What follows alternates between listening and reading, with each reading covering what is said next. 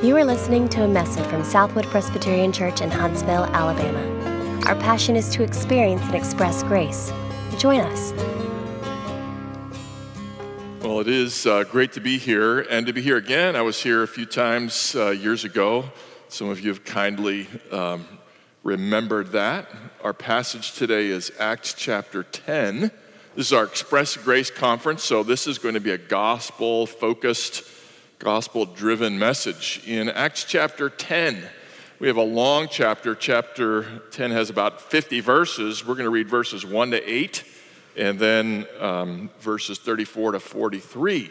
So if you would, listen to God's word.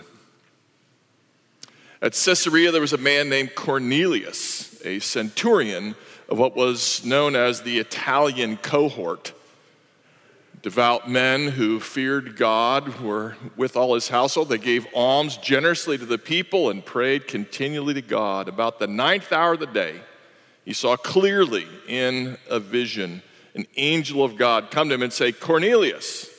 And he stared at him in terror and said, "What is it, Lord?" And he said, "Your prayers and alms have ascended as a memorial before God, and now send to Joppa and bring one Simon, who is called Peter. He is lodging with another Simon, a tanner, whose house is by the sea."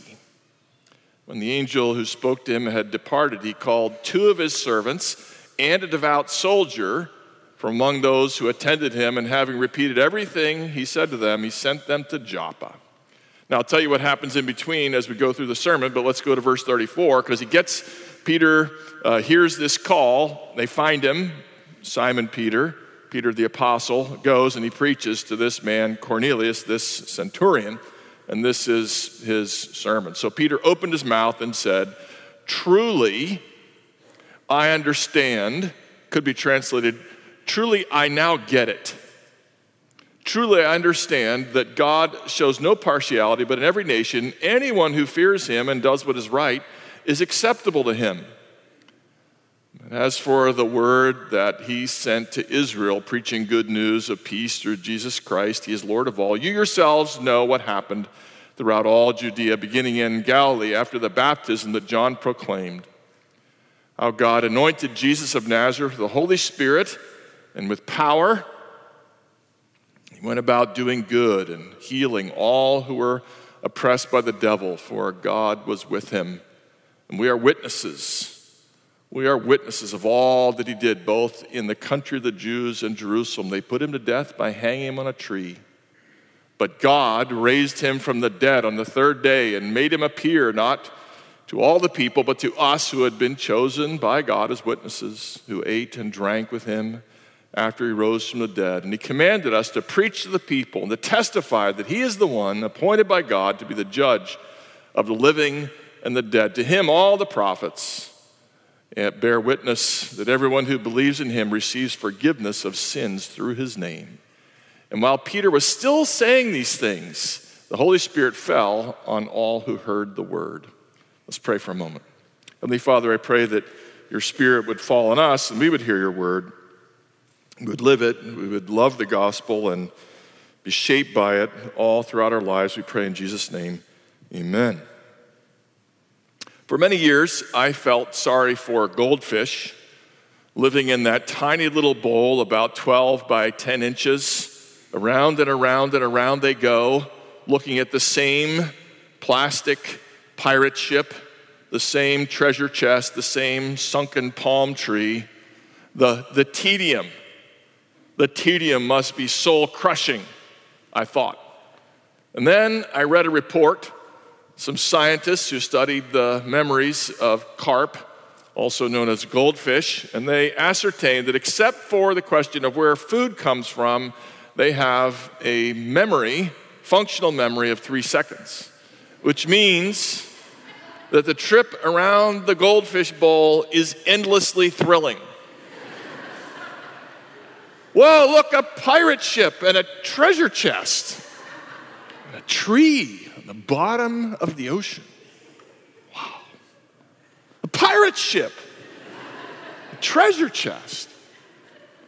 Now, in honor of this discovery, my family calls it gold fishing when we say something important to each other and one of us forgets it within 2.5 seconds. The sad truth is we don't just forget things like the keys are on the counter. We forget much more important things, including the gospel, including, well, not just my wife and I, but Peter. You noticed it. I said, now I understand. Now I get it. Peter says, now I understand the gospel, as if he'd forgotten the gospel. In fact, he had forgotten the gospel, and God reminded him through Cornelius. I hope he does the same for us. We're going to talk about several things today. You have a bulletin, you have an outline there. We're going to see first in verses 1-8 how God calls people to mission, and then how he coordinates mission between Cornelius, the centurion, and Peter, the apostle. He's called Simon in this passage. And then the need to answer the call, and then the stirring of passion proven by the gift of the Holy Spirit in the middle of a sermon. And I hope we live in joy in the gospel. So here's the story. There is a man named Cornelius. He is praying. He lives in a city called Caesarea. There's 2 Caesareas in Israel. We talked about the other one last night. This is maritime Caesarea. And there is an Italian cohort. That means there are Roman soldiers. That means there's an occupying force. It means that Cornelius is part of the occupying force from Rome to dominate Israel. He's not a popular guy. But somehow, some person spoke to him about the God of Israel, and he became intrigued, and he began to follow the God of Israel. That's what it means when it says he's God-fearing, some translations say. He is obeying the law of God. He's serving God alone, but he is, we would say in our day today, he's not fully committed, because you see, to be fully committed to Israel, you had to get circumcised if you're a male and follow the food laws, and you also had to avoid association with Gentiles. That means he would have to give up his job, and he wasn't willing to do that. He worshiped God, he prayed to God, and yet he was holding back a little bit. And he was praying. And as he prays, in fear of God, God says, I'm hearing your prayers, and he sends an angel. Terrifies him. But the angel says, your prayers have ascended, and now I have a word for you. I want you to send some men to Joppa, which is about 30 miles, walking about a 2 days journey, 4 days altogether, and find a man named Simon who's called Peter. He's living by the sea with a tanner. By the way, a tanner is not somebody who owns tanning beds. It's somebody who takes care of animal skins, which is kind of dirty work, and work Jews were supposed to stay away from. So Peter has been bending the rules maybe a little bit. Cornelius listens, and he says to 2 of his soldiers and another devout person, go find Simon Peter. I'd love to hear how it went. There's a man named Simon Peter, don't know who he is, don't know why he's important, but you're supposed to bring him here. He's supposed to say something, I don't know what. Go get him. And so off he goes. That's part 1. Part 2 is God coordinating mission. And it goes like this in verses 9-16, and there it is. Maybe on the screen we'll put verses 9-16 or not, depending on what the people back in the there we go, back there do. So it goes like this. Cornelius has a vision, and so does Peter. And the two work together. God is coordinating things. And it's around lunchtime, and Peter goes to the roof to pray. It was probably a hot day. He went to the roof to get out of the heat in the house, and he's hungry, and people are preparing food downstairs, and God uses this hunger of his to give him a vision. And in this vision, something like a large sheet comes down from heaven, and there are all kinds of animals on it, and a voice from heaven says, rise, Peter, kill and eat. And Peter says what any good Jew would say, I question this voice, because it's telling me to break the commands of God, which say we can't eat shellfish and we can't eat pork. And Peter has never eaten pork. He's never eaten bacon. We may feel sorry for him because it tastes good, but he was willing to say no to his appetites for the sake of the Lord. And never. God says, okay, fine, I'll send that vision again. And again, rise Peter, kill and eat. Again, he says, I can't. And then again, the vision comes a third time. Rise Peter, kill and eat. Nope, I can't do it. And finally at the end, the Lord says, do not call anything impure that God has made clean. That's the lesson. You're calling it impure, but I'm calling it pure. This, by the way, is really, in a way, one of the great motives for missions. There is no place, there is no people, there is no race that is impure. Everybody is pure or has the opportunity to become pure through Christ. And so Peter is rebuked. Jesus said, nothing that goes into a man that makes him unclean. Those laws are gone. And God is coordinating these two visions because, verses 17 to 23 now, because as the vision ends, Peter is silent. He's wondering what this might mean. And at that very moment, the men from Cornelius arrive at his door. This is a marvel of God's providence, isn't it? They didn't have, you understand, they didn't have Google Maps in those days.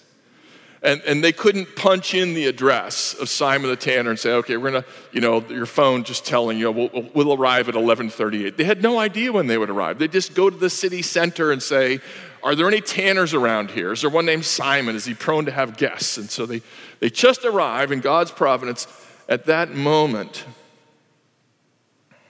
And it says in verses 19 to 20, when as they arrive, the Spirit tells Peter, there are visitors coming.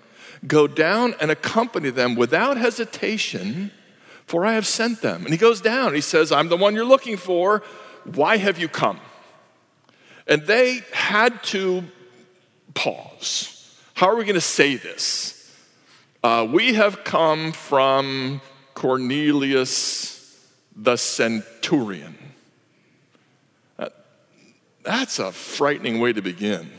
That's like saying, we've come from Joe, the Gestapo captain. Nobody wants to hear that a centurion is summoning you. This can only mean trouble. But they quickly add, this centurion is different. He is pious. He's a man of God. He's a God-fearing man. And the words are still ringing in Peter's ears. Don't hesitate to go with these men. And so Peter has to be thinking, aha. Now, everybody knows what's going on here. The centurion is a man who is unclean. He's a warrior. He is a Gentile. A Jew can't go into the house of a Gentile. The centurion knows what he's asking Peter. Peter knows what he's being asked to do. Everybody knows how tense and what a violation this is. And Peter takes the first step and he says, come on into my house. Even that is marginally illicit. Come into my house, you Gentiles, you centurion family people. And they come into the house, they spend the night, and the next day, Peter and some of his friends get up and go, as God commanded. They walk 2 days. And when they arrive, Cornelius greets them and bows down as if he's an angel. And Peter sees the crowd and he sees Cornelius. He says, no, get up. I'm just a man like you are. And I just, I want to encourage you to think about what it took for Cornelius to get, as the passage says, all of his friends and relatives there. Can you imagine the invitation went out? There is a man named Peter who's going to be coming to our house. Don't know who he is. Don't know what he has to say. Don't know when he's going to arrive. I'll provide all the food you need to stay all day so you're here when he arrives. That's the kind of invitation, to be candid, that is born of great faith and enthusiasm for the faith. And I pray that there is that here. A faith, a belief that my friends, my family need to hear what is being said by God's messengers. That's where mission begins, in the local church. This is a missions conference, and I tell you, it's beautiful to care about missions in Peru and Ireland and South Sudan and India, and a real heart for missions certainly starts here with your people and your friends. You can't really love people 10,000 miles away if you don't love your neighbor. And if you don't love the gospel enough to tell your family and your friends and your coworkers, I don't know how there's going to be enough love to send people to Kazakhstan or wherever you send them. So Peter meets Cornelius, a man who wants to hear from God. And when he gets there, he says, why did you send for me? Why am I here? So Will told you I'm a professor, and professors always say there's no such thing as a stupid question, right? But some come pretty close. And this may not be a stupid question, but it's pretty close. Peter says, why am I here? I think, Peter, why do you think you're here? You're an apostle. Your job is to go to Jerusalem, Judea, and the uttermost parts of the earth. And guess what? The uttermost parts of the earth are coming to you, for goodness sakes. And so we want to laugh at Peter because he seems to have forgotten. He's gold fishing. He's forgotten what he's supposed to do with his life. And yet let's not laugh because we can do the same thing. We also can forget. But Cornelius is patient. He says to him, now we're in verses 30 to 33, look, an angel came and said to send for you, and so I sent for you, and it was good of you to come. And now, he says, we are all here in the presence of God to listen to everything the Lord has commanded you to tell us. I got to tell you, friends, that's just about perfect as an attitude for coming to worship. In fact, your church would be richer, and you would be richer if you read Acts 10:33 every day when you came to church, or before you come to church, or Saturday night. Now we are all here. We're not a bunch of individuals. We're here, but we're here together. We're a community. We're not just isolated Christians. We are here. We're not here and at the football game, the basketball game. We're not half here mentally and half somewhere else thinking about work. We are here. We are here before God. We're not here before Huntsville. We're not here watching the preacher. We're not here enjoying the choir, singers, the musicians. We are here before God. God is here. We are here before God to listen, not to have our ears vibrate, but to actually listen, to take it in. We're here before God to listen to everything, not just the parts we like, not just the funny stories about lost dogs who are found. Love those stories about lost dogs. We're here to listen to everything that the Lord has commanded you to tell us. When you listen to your preachers, I'm not talking about me now, I'm talking about your pastors. You're listening to your pastors, you're actually listening to what God has commanded them to say. It's not their choice. And what God has commanded you to tell us. And Peter hears this. He hears this preparation. He sees all these people who've come and sat there for hours ready to listen to him. And he says this phrase I've mentioned before. He says, now I get it. Now I understand. Now I see. Now I comprehend that the gospel is not just for Jews. It's also for Gentiles. It's for centurions. It's for people who oppress Israel if God has moved and worked in their life. He is here. He says, now I know that God accepts from every nation people who fear him and do what is right. That's not the way the gospel usually runs, is it? Is that what you usually hear? God is pleased with you if you fear him and do what is right. Do you hear that usually here? No, that's what we call contextualization. That's the gospel in a way that would make sense to Cornelius' friends who haven't heard the language of Israel. Do what is right. That is to say, don't live in hypocrisy and fear him. That is to say, have reverence for the one true God. That's how he begins. He begins by speaking the gospel in terms they understand. Then he starts saying it in ways that we understand. He says, God declares peace, this is verse 36, to all men through Jesus Christ, who is Lord of all. You can have peace with Christ. And he tells us a little bit more about that happens. He said, well, here's how it happened. Jesus came after the baptism of John, and he healed men and women who were under the devil's power, and he preached, and he taught, and he healed, and we're his witnesses of what happened. What happened? They hung him on a tree. But that wasn't the end of the story. He was crucified, but God raised him, and that's not just some fiction. We didn't just have some dream. God raised him, and he was seen by many witnesses. And now we proclaim his resurrection. And not only do we, in fact, it's been foretold for hundreds and hundreds of years. The prophets testify that everyone who believes in him, and now this is the gospel, we are used to hearing it, that everyone who believes in him will receive forgiveness of sins through his name. So he starts off in language that makes sense to a secular person, we would say today, a pagan, a polytheist. Fear him and do what is right. And he explains what that means. To fear him is to believe that Jesus is the anointed one who did good and the Son of God who came to the earth, and he died and he rose. And we saw it, it's not a fiction. And ask him to forgive your sins. Believe in him. That's the gospel. Some of the people probably said, oh, now I realize. I hope that you have said, now I realize. Again, Peter says, now I get it. Now I get the gospel. I think to myself, Peter, how can you say, now I get that the gospel is for everybody? How does it, now you can say, oh, I have to say the gospel, preach the gospel in terms that a Gentile would understand. I mean, wasn't he with Jesus when Jesus healed? And wasn't he with Jesus when Jesus healed Samaritans and Gentiles?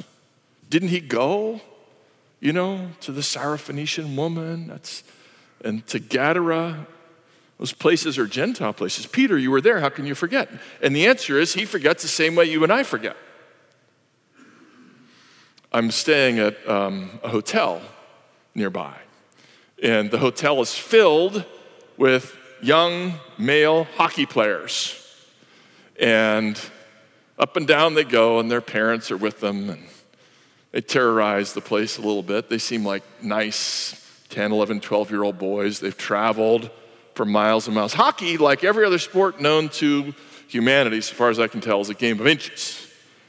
You look at these boys, you know that some of them are going to win, and some are going to lose because the puck hit that post. Instead of going this way, it went this way, just, a quarter of an inch. And some of those boys are going to be so excited, and some are going to be devastated. We lost by 1 inch. It's that way in every sport known to man. Baseball, game of inches. Tennis, basketball, football. And when you lose the game, you think life is over. Grown men who have jobs lose softball games because the ball is fouled by 3 inches and they're crushed for a week and a half. My life is meaningless. No, it isn't. My friends, you forgot the gospel. It's just a game. God loves you with an everlasting love. And really, honestly, whether the ball was in or out by 1 inch, it really doesn't matter at all in the grand scheme of things.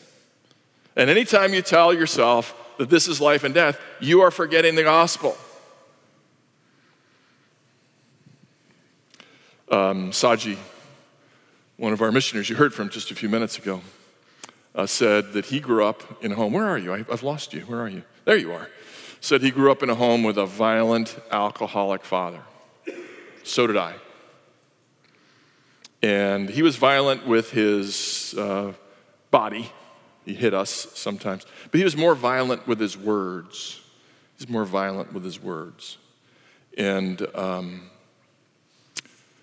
time without number, thousands of times, literally thousands of times, my father told me I was useless and worthless and always would be. Over and over and over and over. And when I fail, when I am snubbed, or when I feel snubbed, whether I was snubbed or not, whether I am, put in second or third place, yet that useless, worthless, and always will be, it's still there.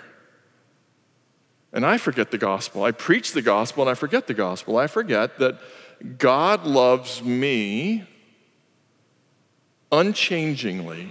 It really doesn't matter how I perform. If you grew up in a home with a violent alcoholic, you get this idea, if I do everything right, it will stop. It won't stop, and it puts a kind of legalism in you. And that kind of legalism makes us forget the gospel. If I do it all right, I'll be fine. And I forget the gospel. Saji, do you forget the gospel sometimes? I think we probably all forget the gospel sometimes. And just as Peter has to say, now I understand because I did know and then I forgot, now I remember, so we too have to say, now let us remember. Let us remember that your status in this world does not depend on whether the ball was in or out by an inch, or whether you did or did not get the promotion, or whether you were or were not invited to that party or that committee or whatever it is you care about. God's love does not change. It is not contingent upon what you have done lately. It is contingent upon the work of Christ finished on the cross in the resurrection 2,000 years ago, and nothing can change that. And I hope you believe that, and I hope you know that is the good news that is the foundation of your mission here in Huntsville, in this church, and throughout the world. That gospel drives mission. And God coordinates mission. I was a pastor of a church vaguely like yours for 10, 11 years in my 50s, 49 till I was almost 60, before I returned to the seminary. And I still taught a little bit. That's how I had Will. Didn't really get to know him because I just taught 1 or 2 courses a year during those years. And big church, very urban, kind of prosperous part of town near a university. And for some reason, the city fathers decided to put a very large jail about 3/4 of a mile from our church. And we, being good Presbyterians, understood this to be an act of God's sovereign grace and empowerment for ministry. A lot of people in our church, highly educated, many things went their way, like your church. And we said, you know, it's really not natural for us to reach out to people with an income about 1/10 of ours and an education about 1/10 of ours. But God put them 2/3 of a mile away, just right up the street, one little left turn, there we are. And the people of our church have been ministering in that jail for 20 years. Thousands and thousands of hours because we said God gave us this opportunity. And then another thing happened. Then somebody or other decided that Nepalese and Bhutanese refugees should come to St. Louis. St. Louis is not a whole lot like Bhutan, but that's what they decided. And some people in our church said, you know what, we're good Presbyterians. We believe in God's sovereignty. And these people aren't all that far from, they're about 4 miles from our church. And there are some farmers. And we don't really have farmers in our church, but we have gardeners. And gardeners are kind of like farmers. And we got a garden center, a lot of people. And so they adopted all the Bhutanese and Nepalese because God was coordinating mission. Here's why I'm telling you this story. I want you to have your eyes and ears open as good Presbyterians for the opportunities God drops into your lap in his good sovereign providence arrangement of things. Have your eyes open. You don't have to labor hard to figure out what to do next. Just pray and keep your eyes open and believe God is doing something and bringing you opportunities and pursue them. I say that to you as a church, and I say that to you as individuals as I try to make eye contact with you one by one. God may be calling you to do something that he drops in your lap. May it be so. Now, of course, Peter's preaching a sermon, and you know that a sermon is going well when the Holy Spirit falls on everybody who's there before an invitation to faith can even be given. He doesn't even say, now, would anybody here like to believe in Jesus? The Holy Spirit says, you know what, they're all believing, so here goes. And the gospel spreads. And I pray that that's the case for you, and you'll have joy in that. One Christmas season, I was in the pew. I was actually preaching that day in my church, but I happened to be in the pew for like the early part. And there was a woman sitting next to me who was known to express her opinions aloud whenever she felt like it. And somebody announced the hymn, the Christmas hymn, which is Joy to the World. And she said, and I quote, "Oh, not joy to the world, not joy to the world again." Now we understand what she meant. She meant, I have sung the song, Joy to the World, too many times. But I thought, isn't that the way it goes for Christians sometimes? Like, I know I'm supposed to be joyful, but I'm so tired of joy. I want to dwell in the Psalms of lamentation. I want to move to Seattle and Portland, where the sun comes out 14 minutes a month in December and January. Yes, I am tired of joy to the world. The worst spiritual crime a preacher, teacher can commit is to speak heresy. The second worst is to make the gospel boring and let people say about the gospel what that woman said about that song. I hope you have joy in the gospel and that it's ever fresh to you. You ever feel guilty? Well, I do sometimes. That's maybe kind of, my upbringing got to be perfect or else your life's going to fall apart. If you ever feel guilty, Jesus justifies you. He's the judge. He says, I declare you innocent. You are not condemned. You may condemn yourself, but I don't condemn you. That's the gospel. It's a joyful thing. You're ever at odds in a relationship with anybody? Don't know how to sort it out? Maybe they don't even know there's a problem. Maybe they very much know there's a problem. Jesus gives us the gospel of peace. That's what the Bible calls the gospel of peace. It allows us to be reconciled to God and to have a ministry of reconciliation. That's the gospel. Do you ever feel trapped by sin, by bad habits, by guilt maybe, by circumstances in life? Do you know the word redemption is one of our gospel words? The word redeem means to buy out of something like slavery or entrapment. The gospel says you are redeemed, you are bought out, you are liberated, you are set free from what binds you, whatever that may be.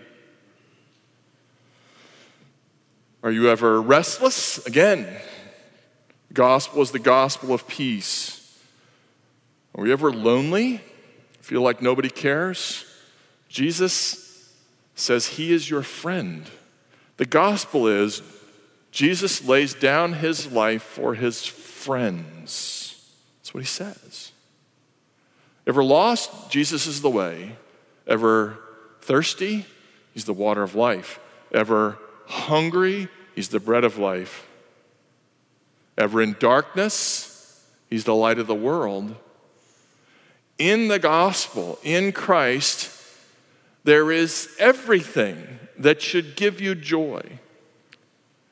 And we have it, and we seize it, and it drives us forward. It gives us a message to share. It makes sacrifices like, being in India is fun. It's the plane ride that's the problem. Being in South Sudan is awesome in a perverse sort of way. It's getting there. And so we forget. And then we remember.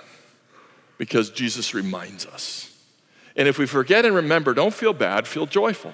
Because even the great apostle Peter said, now I understand the gospel. Now I see that it's for all people. May that be so for you. May you know, and when you forget, may God remind you of all the beauties of the gospel, all the joys of the gospel, and send you out saying, I remember how good it is to remember. Let's pray. Heavenly Father, I do pray that everyone in this church would first know the gospel. I pray for those who are here today who might not yet know, who might have come not even aware of why they were coming. I pray that everyone would know the gospel. and love the gospel because we love you and the message you give us. And Lord, I pray that we would all, when we forget the gospel, say, oh, now I remember. And remembering, may we be filled with joy in you and in your service. We pray in Jesus' name, amen. For more information, visit us online at southwood.org.